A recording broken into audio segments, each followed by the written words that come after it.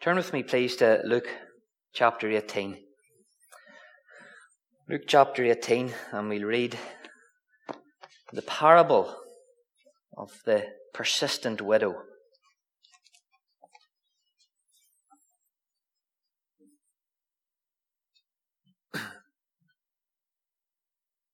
Luke 18, verses 1 through 8. I'm reading from the ESV. And he told them a parable to the effect that they ought always to pray and not lose heart.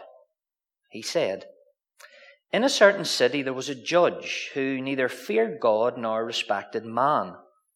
And there was a widow in that city who kept coming to him and saying, 'Give me justice against my adversary.' For a while he refused, but afterward he said to himself, 'Though I neither fear God nor respect man, yet because this widow keeps bothering me, I will give her justice so that she will not beat me down by her continual coming.' And the Lord said, 'Hear what the righteous judge says. And will not God give justice to his elect, who cry to him day and night? Will he delay long over them? I tell you, he will give justice to them speedily. Nevertheless, when the Son of Man comes, will he find faith on earth?'" Let's pray. Father, as we come to look at your word, help us to clear our thoughts of busyness, thoughts of tomorrow, thoughts that will steal away from your message here this evening. And this is about you. These are your words to your people, Lord. So, Lord, help us to listen, prepare our hearts, make our hearts fertile so the words of your word land in them and take root so that the fruits may be seen in our lives. And we ask these things because we can do nothing on our own. We use strength that is not our own, and that strength comes from you. In your name, amen. Amen. Throughout the Bible, in every book of the Bible you go to, you'll find prayers. There's prayers throughout the whole of the Bible, and they're all different types of prayers, prayed by different types of people. Pick a few. Think of Hannah, back there in 1 Samuel. Think about her prayer. Her prayer was silent. Her prayer was a prayer of lament, and she was crying out to God. That was her prayer. Think about Nehemiah. What does Nehemiah teach us about prayer? Short, succinct, at any moment. Send it straight to God. So he had short prayers. Think about our Lord. Our Lord went out all night and prayed. He went out all night and just poured his heart out to the Father. Think about Paul. Paul in Thessalonians, for example, he prayed for people. He prayed for those Thessalonians. There's all sorts of prayers in the Bible for specific situations and for certain things. And tonight, what this parable is about our attitude towards prayer. What is your attitude towards prayer? And right away in verse 1, if you take a look at it, verse 1, Jesus is telling us what this whole parable is about. Now, when you come to a parable, as I am slowly figuring it out, a parable may look very simple on the surface, but it's like looking into a well that has no bottom. And we can only touch this on the surface this evening. And that was the whole purpose of parables. Parables were stories that the Lord told people. And when he left them, it was indelibly marked in their mind, and all they could do was talk about this. It was filled with illustrations to get people to think, what did I just hear? So that they could talk about this. And what Jesus was telling us and telling them was this. It's in verse 1. It's a simple message. Don't give up praying. That's what he is telling us now. Never give up on prayer. So what he's saying is he's urging us to be persistent in our prayer life, just like this widow is persistent. And from the offset of this parable, right from verse 1, Jesus is telling us to keep on asking. He's telling us to keep on going to the Father. He's telling us to keep on seeking, just like the neighbor did in Luke 11. To keep on knocking. That's what our Lord wants you to remember tonight. If this is the only thing you take from this, keep on praying for that thing. Let's turn to our passage now and see how our Lord develops what he has just told us about keeping on praying. And right away, what we realize in this parable, this story, this illustration, is that there's two chief characters. Verse 2, we're right away introduced to the first character. And what we have here, we have a judge. Now, what sort of man was this judge? He's a godless man. He's a man that cares absolutely nothing about the things of God. He sets his own standards. He sets his own principles. He's a wicked and an unjust man. And this character, this type of man, well, he's a judge who has jurisdiction over a city. But who's this man, this judge, really interested in? Himself. And he'll do whatever it takes to make sure that he's all right. And often Jesus told these parables. If you study parables, there's often a thing in parables called role reversal. Stories to actually reveal the character of God from the people our Lord talks about. And here in this story, we come face to face with a grumpy, old, self-centered, impatient judge to make us realize that God is the exact opposite of this man. He's a benevolent, considerate, patient God. So that's our first character that Jesus is using here to build up this story, to tell us, to show us, keep on praying. And our first character, this judge, he's a man of high position, but he has low standards. Verse 3, we're introduced to our second character, and she's a widow. Let's go back 2,000 years, and you know this. Widows had absolutely no standing at all. They had absolutely no rights. And oftentimes they were friendless and they were shunned by society. They were regarded basically as a nuisance. No one would stand up for this woman. She was on her own. She lived a really lonely existence.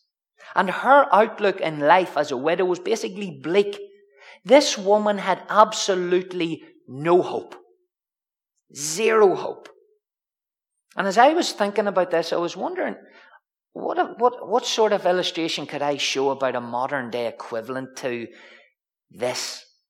I can remember my time in India, and I think this really fits in well. And I was out in a cafe one afternoon, and I love people watching, and I watched this woman who had a broom. And it was a broom that you would imagine in a children's book, a stick, and it weaved with like rushes or whatever it was, a bush. And as she walked like that. That's how she walked down the street. And I said to another William, who was with me, I said, "What's that all about?" And he said, "That woman's a Dalit. Those that are at the lowest caste of Indian society. They're scorned, they're looked upon." And I said, "Well, what's she doing?" "She's wiping her footsteps away in case someone from a higher caste steps in her footprints and becomes polluted." Such was the shameful acts of that whole caste system. And it's basically how people looked at widows in these days. They were basically the scum of the earth, a nuisance. And that's who this second character is. That's the society that this woman lived in Jesus' day. There was so much contempt towards widows. And what we have here right away is two huge contrasts. Think about it. You have a man of renown, of high position, a somebody. And then you have this widow, a woman of no acclaim, a nobody. And this woman, this nobody, this nuisance, this lonely figure has a need. And it seems that her entire existence was at stake. And she says to the judge, I have been wronged. And I want you to put it right. She's saying to the judge, give me justice. I need justice. And it appears when you read into this that she could not live unless she was given justice. Now look at verse 4. What do you note there? The judge ignores her. He's not interested. He's not listening to her. But look at verse 5. Regardless of his ignoring her, regardless of what he thinks of her, regardless of her realization of how low she is considered, she's a nobody coming to this man of high renown. This wasn't done. She keeps on at him. She keeps going to him. And this speaks of continually going to this judge. When he arrives at his office on a morning, if you can try and modernize it, she's there at the front door. Give me justice. When he leaves his office in the afternoon, she's still there. Give me justice. She's petitioning him. When he goes to the shops and he looks over the vegetables, she's there. Give me justice. She's telling him her plight, telling him she's been wronged somehow. She's beseeching him, do the right thing by me, because that's what the right thing is, justice. Can you imagine this judge saying to his secretary on Tuesday morning, who's in my diary? The widow. Each day the same name appears on his diary. It's Papyrus or whatever. The widow, the widow, the widow, the widow. She keeps on coming at him. She is relentless in her requests. Have you ever had a small stone in your shoe? You know the one I'm talking about. The one that's there, but you don't want it to be there, and you're too lazy to stop to take your shoe off to get rid of that tiny stone, but you know it's constantly there, and it's not going away. And she's the small stone in the sandal of that judge. It won't go away, and he couldn't be bothered with her. And she goes on and on and on at him. Avenge me. Represent me. Look back into verse 5. When you read into the language of this, it actually speaks of bags under your eyes. This man goes to bed at night. And because of her insistence, he wakes up and he sees her. He closes his eyes. She is there. And he's thinking to himself, if this continues, I'm going to get no sleep. I'm going to have no peace. Now look what happens in the next verse. One day, he says, I've had enough. I have had enough of this woman. Right.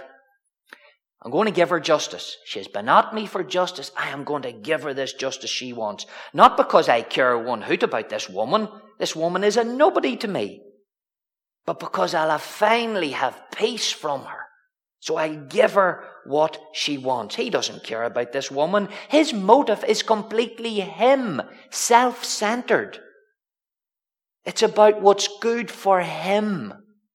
And what's good for him right now is to get this woman away from him. So he's going to give her anything she wants because he wants to make sure he's all right. before he does anything. And that's the mark of a truly selfish person. Am I going to be all right? Someone who does things ticking off all their boxes. Am I going to be all right? Am I going to lose out on this? Is there a sacrifice here in this? Oh, selfish people think like that. Look at verse 6. Jesus has set the scene in the minds of his hearers. And when he goes, they will have this image in their head, and they're going to talk about this. And they're going to ponder over this. What did he say? Be persistent in prayer. Never give up praying. That widow will be in their minds. And now the Lord gets to the heart of the matter about prayer. Look what he says. Look what this unrighteous judge says. And Jesus is showing us that if this wicked, selfish, grumpy, self-centered man who cares for nobody except himself can be moved by a persistence of a nobody, then how much more will God be moved by his elect, his children who cry to him day and night? And through this story, Jesus has unlocked so many great principles of prayer. And he's got his listeners to realize that God is, in fact, totally different to this judge, as I said earlier. And then he asks them a question to get them to think about what they really think about God. He's getting them now to think, what do I really think about this God? And he asks, do you seriously think God ignores his children? Do you seriously think that God does not hear your prayers? Is that what you seriously think? Do you think that he doesn't care for you? The ones that I'm going to go to the cross for you. The ones that he has loved from eternity past. Is that what you seriously think when you pray to God? He's not listening. He doesn't care. No. Jesus says, keep on praying. Why? Because prayer develops faith. And it develops our reliance on God and not ourselves. One way or other, God does and will answer your prayers. You see, Jesus, the second person of the Godhead, is stressing upon us here this evening the importance and the value of persevering in prayer, no matter what your plight is. So he's asking us seriously, is anything impossible for God? Now, we know how easy it is to start something, don't we? This year, once again, I have started and determined myself to read through the Bible in a year. I'm doing so far so good. I'm now at the start of March. I think I've made it as far as May and give up. So you may be at the start of January, all these cliches. You start something, you want to go to the gym. You get the kit, you get the trainers, you look the part, and you go to the gym. And it's brilliant after a week. And then you go less, and you go less. Well, it's easy to start something, isn't it? But it's hard to keep something going. You're maybe saying to yourself, after hearing something like this evening from God, I need to really ignite my prayer life. I need to get my prayer life sorted out. So you start praying for something. Starting's the easy part, isn't it? Our prayer life, unfortunately, is like one of those old spinning tops. Okay? You're all of the age here, you know what I'm talking about. Okay? So it's one of those spinning tops that you got for Christmas and thought it was the greatest thing with that lovely sound that irritated the life out of everybody. The whiz. And you pump, and you pump, and you pump energy into it. And it goes, and it goes, and you leave it, and you've put so much energy and emphasis into it. But then what happens? the energy is lost out of it and it falls. It starts off really well. Then it slows and it slows and it slows and it falls over. That's the same idea with oftentimes something we're praying about. We start praying for something with real zeal. And you write it down on paper and all the rest. But as time goes on, the answer just doesn't seem to be coming. Because we live in a world, and because of our fallen nature, now, we need things yesterday. We need things now. We don't like it if something seems to be going slow. We hate it when we have to wait for something. And so we lose momentum. And we might even begin to doubt that God's even hearing us. What we're praying for doesn't seem to be coming. It might never happen. Do you know what? I'm going to quit. I'm going to stop praying for that. Spurgeon once said that prayer is a good thermometer of our walk with God. And every other book that I read, I try to read a biography. And I recently read a biography of a guy, and I really recommend this book, Peter Verbrand. If you haven't read it, Tortured for Christ, read it.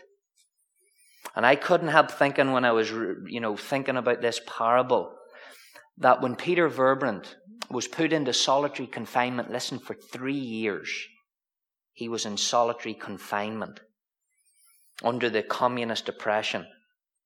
I'd say if you put a spiritual thermometer into his mouth, it would have hardly moved from 100.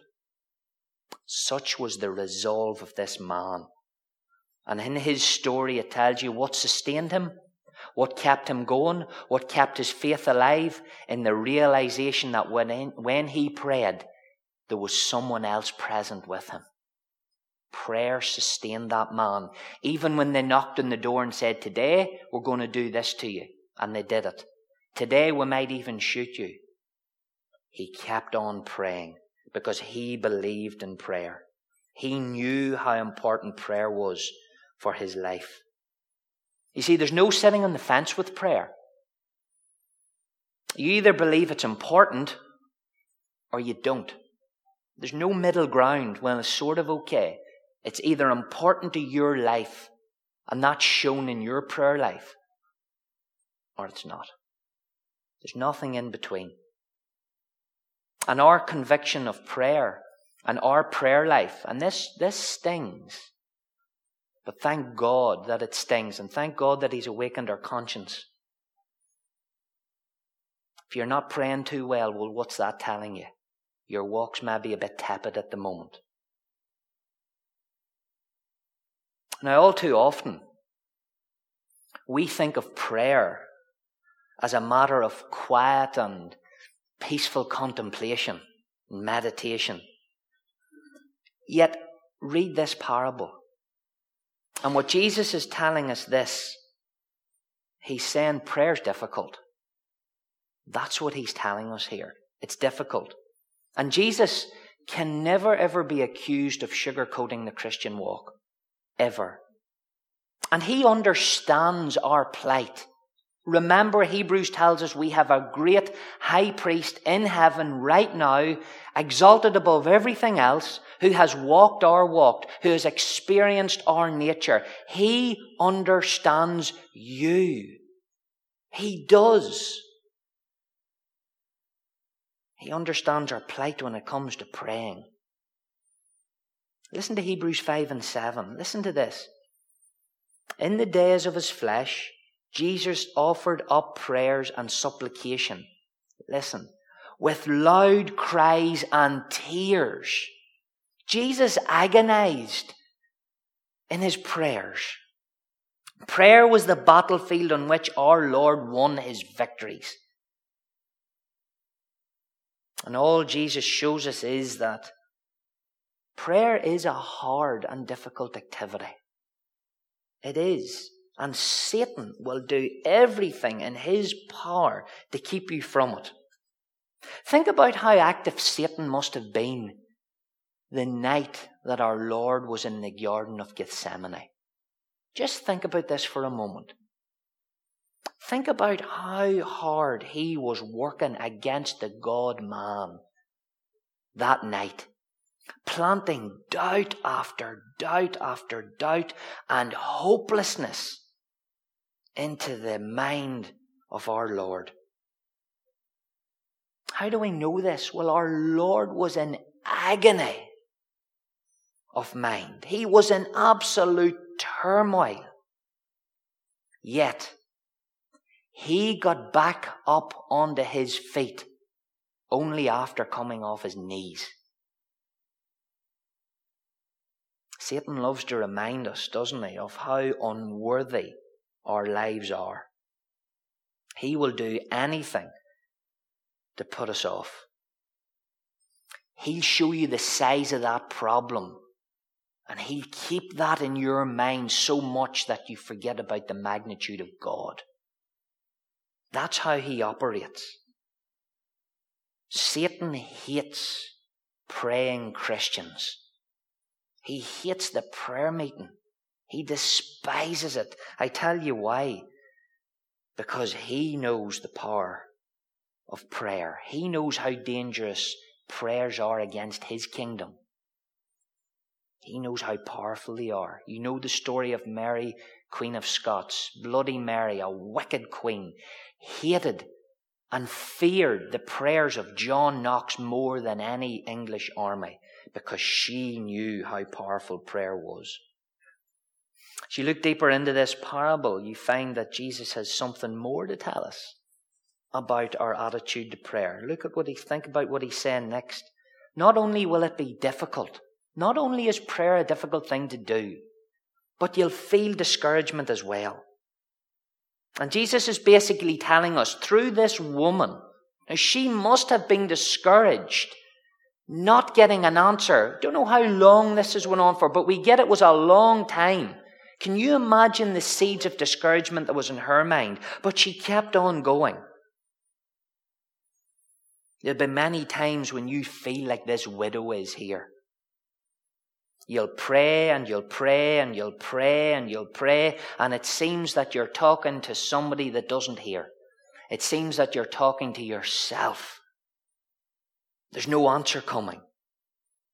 And like David in Psalm 22, you'll say to yourself, "Oh my God, I cry by day, but you do not answer me. And by night, but I find no rest." This is a good lesson for us to learn. It's a good lesson for us to take to heart. Because Jesus here in this parable is giving us the correct perspective of prayer. It keeps our expectations in check.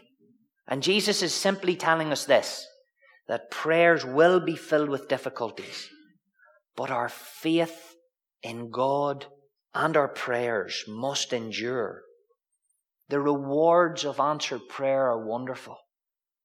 After all, if you're a Christian here tonight, you're now eternally secure because God heard your prayer and he answered you. So you may be discouraged when you pray, but you must persevere regardless through your feelings.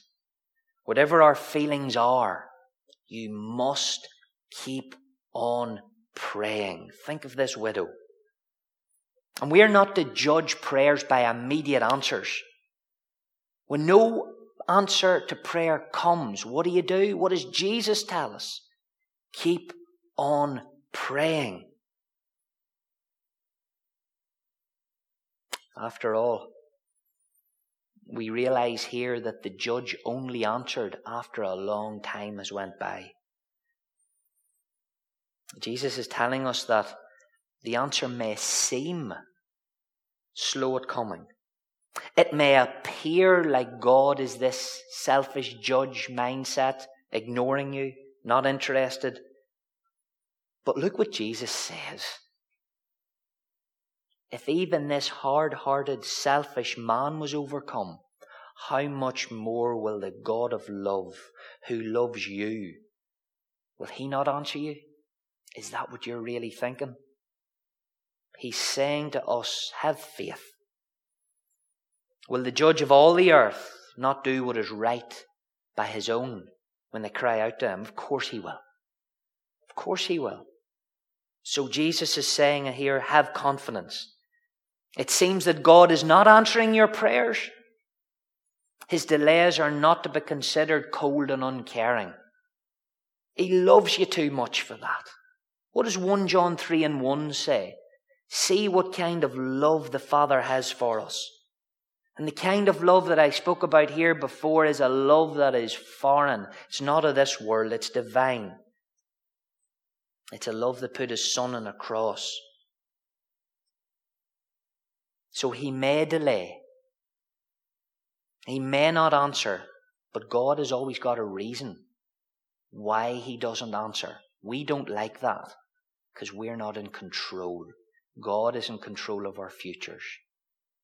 We are just to keep on praying. And whatever we're praying for, and there is a delay, there's something else that only when the prayer's answered in God's way, you'll be able to look back and go, oh, that's why. He has always a purpose. God has always, regardless of what it is, he always has a purpose behind both his action and his seemingly inaction for the moment. Listen to what our Lord says in Isaiah 54, 7 and 8. For a brief moment I deserted you, but with great compassion I will gather you. In overflowing anger for a moment I hid my face from you, but with everlasting love I will have compassion on you, says the Lord your Redeemer. Yet through all this difficulty and struggle that we see here, Jesus reminds us that prayer is answered. The widow, this lonely social outcast that people despised and didn't care for, her prayer was answered. Why? Because she persevered, even when what she was asking for seemed insurmountable in the eyes of man. She persevered. She battled in prayer and never gave up. Our prayers are only as strong as our faith in God. And James clearly teaches us in this first chapter that we should not expect God to answer. We shouldn't, if we don't believe he will. Spurgeon said, if you believe in prayer at all, expect God to hear you. But God will not hear you unless you have a heart that believes he hears. Have you a need right now? And the answer to that is yes, because we need God in everything that we do. Each one of us has a need. It's your need. It's specific to you. Then bring it to God in prayer, believing that he cares and he hears and he's listening and he will answer in his way and in his time. Is there something bothering you? The answer to that is yes, there is. Bring it to God. He wants you to. He's basically, give it to me. Leave all your requests and burdens at his feet. Our Lord, as we have just heard, he battled in his prayers. He did his fighting in conversation with his Father. And he often went into prayers, as we do, angry and annoyed and upset and agitated. We do the same. But isn't it wonderful that if you have went into a prayer with God and you've just poured out your soul, you have cried out to God and bore everything to him, isn't there just something wonderful that when you've finished that prayer, there's a release? There's something supernatural about prayer. There's something there that when you speak to God, you're connected. And He hears you. But be warned, God isn't a genie in a bottle. If your prayer life has been tepid over the past while, and you haven't been maybe conversing with God the way that you should be, don't just expect God to jump for you. He will. He's a gracious God. But He's not a genie in a bottle just to do what you want Him to do only when you want Him to do it. Look at verse 7. This is why I say this. Because verse 7 tells us that if you are a Christian, then one of the greatest distinctive marks of a Christian is a prayer life. Is there something that needs... It's something that needs cultivated. It's something that needs worked on. It's not something that needs long, laborious sentences and you finish your prayer 10 minutes later. You know, God's not interested in how you sit. He's not interested in where you pray. Do you know what He wants? Simply for you to pray. That's it. You can read books about prayer. You can listen to sermons about prayer. But do you know how to pray? Is by praying. That's the best way to learn how to pray. By simply praying. And He wants us to believe that He will answer, just as this widow was answered. And when He does answer, as Cooper reminds us, it brings blessings from above. Jesus told us this parable so that we persevere in prayer. No matter how big, no matter how insurmountable, no matter how impossible we think it is, what we can see with our earthly eyes, we can be powerless. But I prayed earlier, God's power knows no boundaries. And it is to that God that we should be praying. And it is that God that wants us to pray without ceasing. And as this last prayer reminds us, look at it. This is a wake up for all Christians. It implies that when the Lord returns, and He is coming, could be whenever, will there be much faith? Some people believe that we're going to end in a golden age. I can't find that in the Bible. But what the Bible tells me is this is going to get worse for us. You can see it already. You can see it before your eyes. And it seems to be that faith is going to diminish. Do you know the only way to keep the faith? Keep on praying. Let's pray. Father God, we thank You that You want us to come to You, the one who is in complete and utter control of everything, past, present and future, the one who is outside of time, the one who created time, the one who knows. It's not new or will know, the one who knows everything about each of us, knows our plights, knows our concerns, knows when we don't bring those things to You. You're the one that's crying, bring them to Me so that I can start to work in your life now. Give me your concerns, give me your petitions, give me your praise. I love to hear praise. Come to Me, cast your cares on Me. Let Me help you carry this burden. I'll be with you in that trial. But bring it to Me. That's the God that we pray to. And we give You thanks for this. In Christ's name, amen.